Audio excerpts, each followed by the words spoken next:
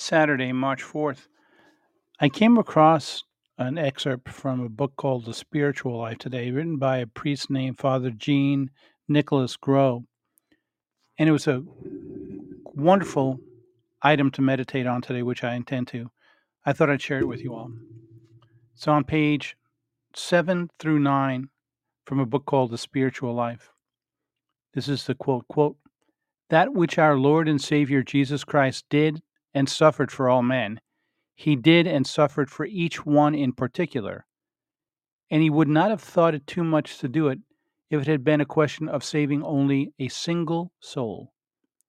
The salvation of a soul is, then, the price of the blood of God, the price of the death of God, the price of the greatest sacrifice that God, clothed in our human nature, could possibly make. This is incomprehensible. It proves that the dignity of a soul is beyond understanding. For God to abase himself, for God to annihilate himself, for God to sacrifice himself, only to save that soul and make it happy forever. As for us, who believe humbly and firmly all that God has revealed to us, let us learn by the contemplation of God upon a cross what is the value of our souls. Let us not lose our soul. Let us not prostitute it to creatures and to make sure of our eternal salvation, which costs so much to the Son of God. Let us beg of Jesus Christ himself to take charge of it, to lead us in the right way, and guide us always.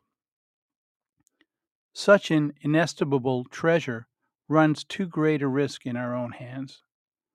Let us trust it to God and our Savior. Let us make him the master of our liberty, which we may so easily abuse, and the abuse of which may bring about such terrible consequences. Once abandoned to the safe and infallible guidance of his grace, we have no more to fear. He loves us too much. He takes too much interest in our salvation ever to lose the price of his blood and his sufferings." End quote. Have a blessed day.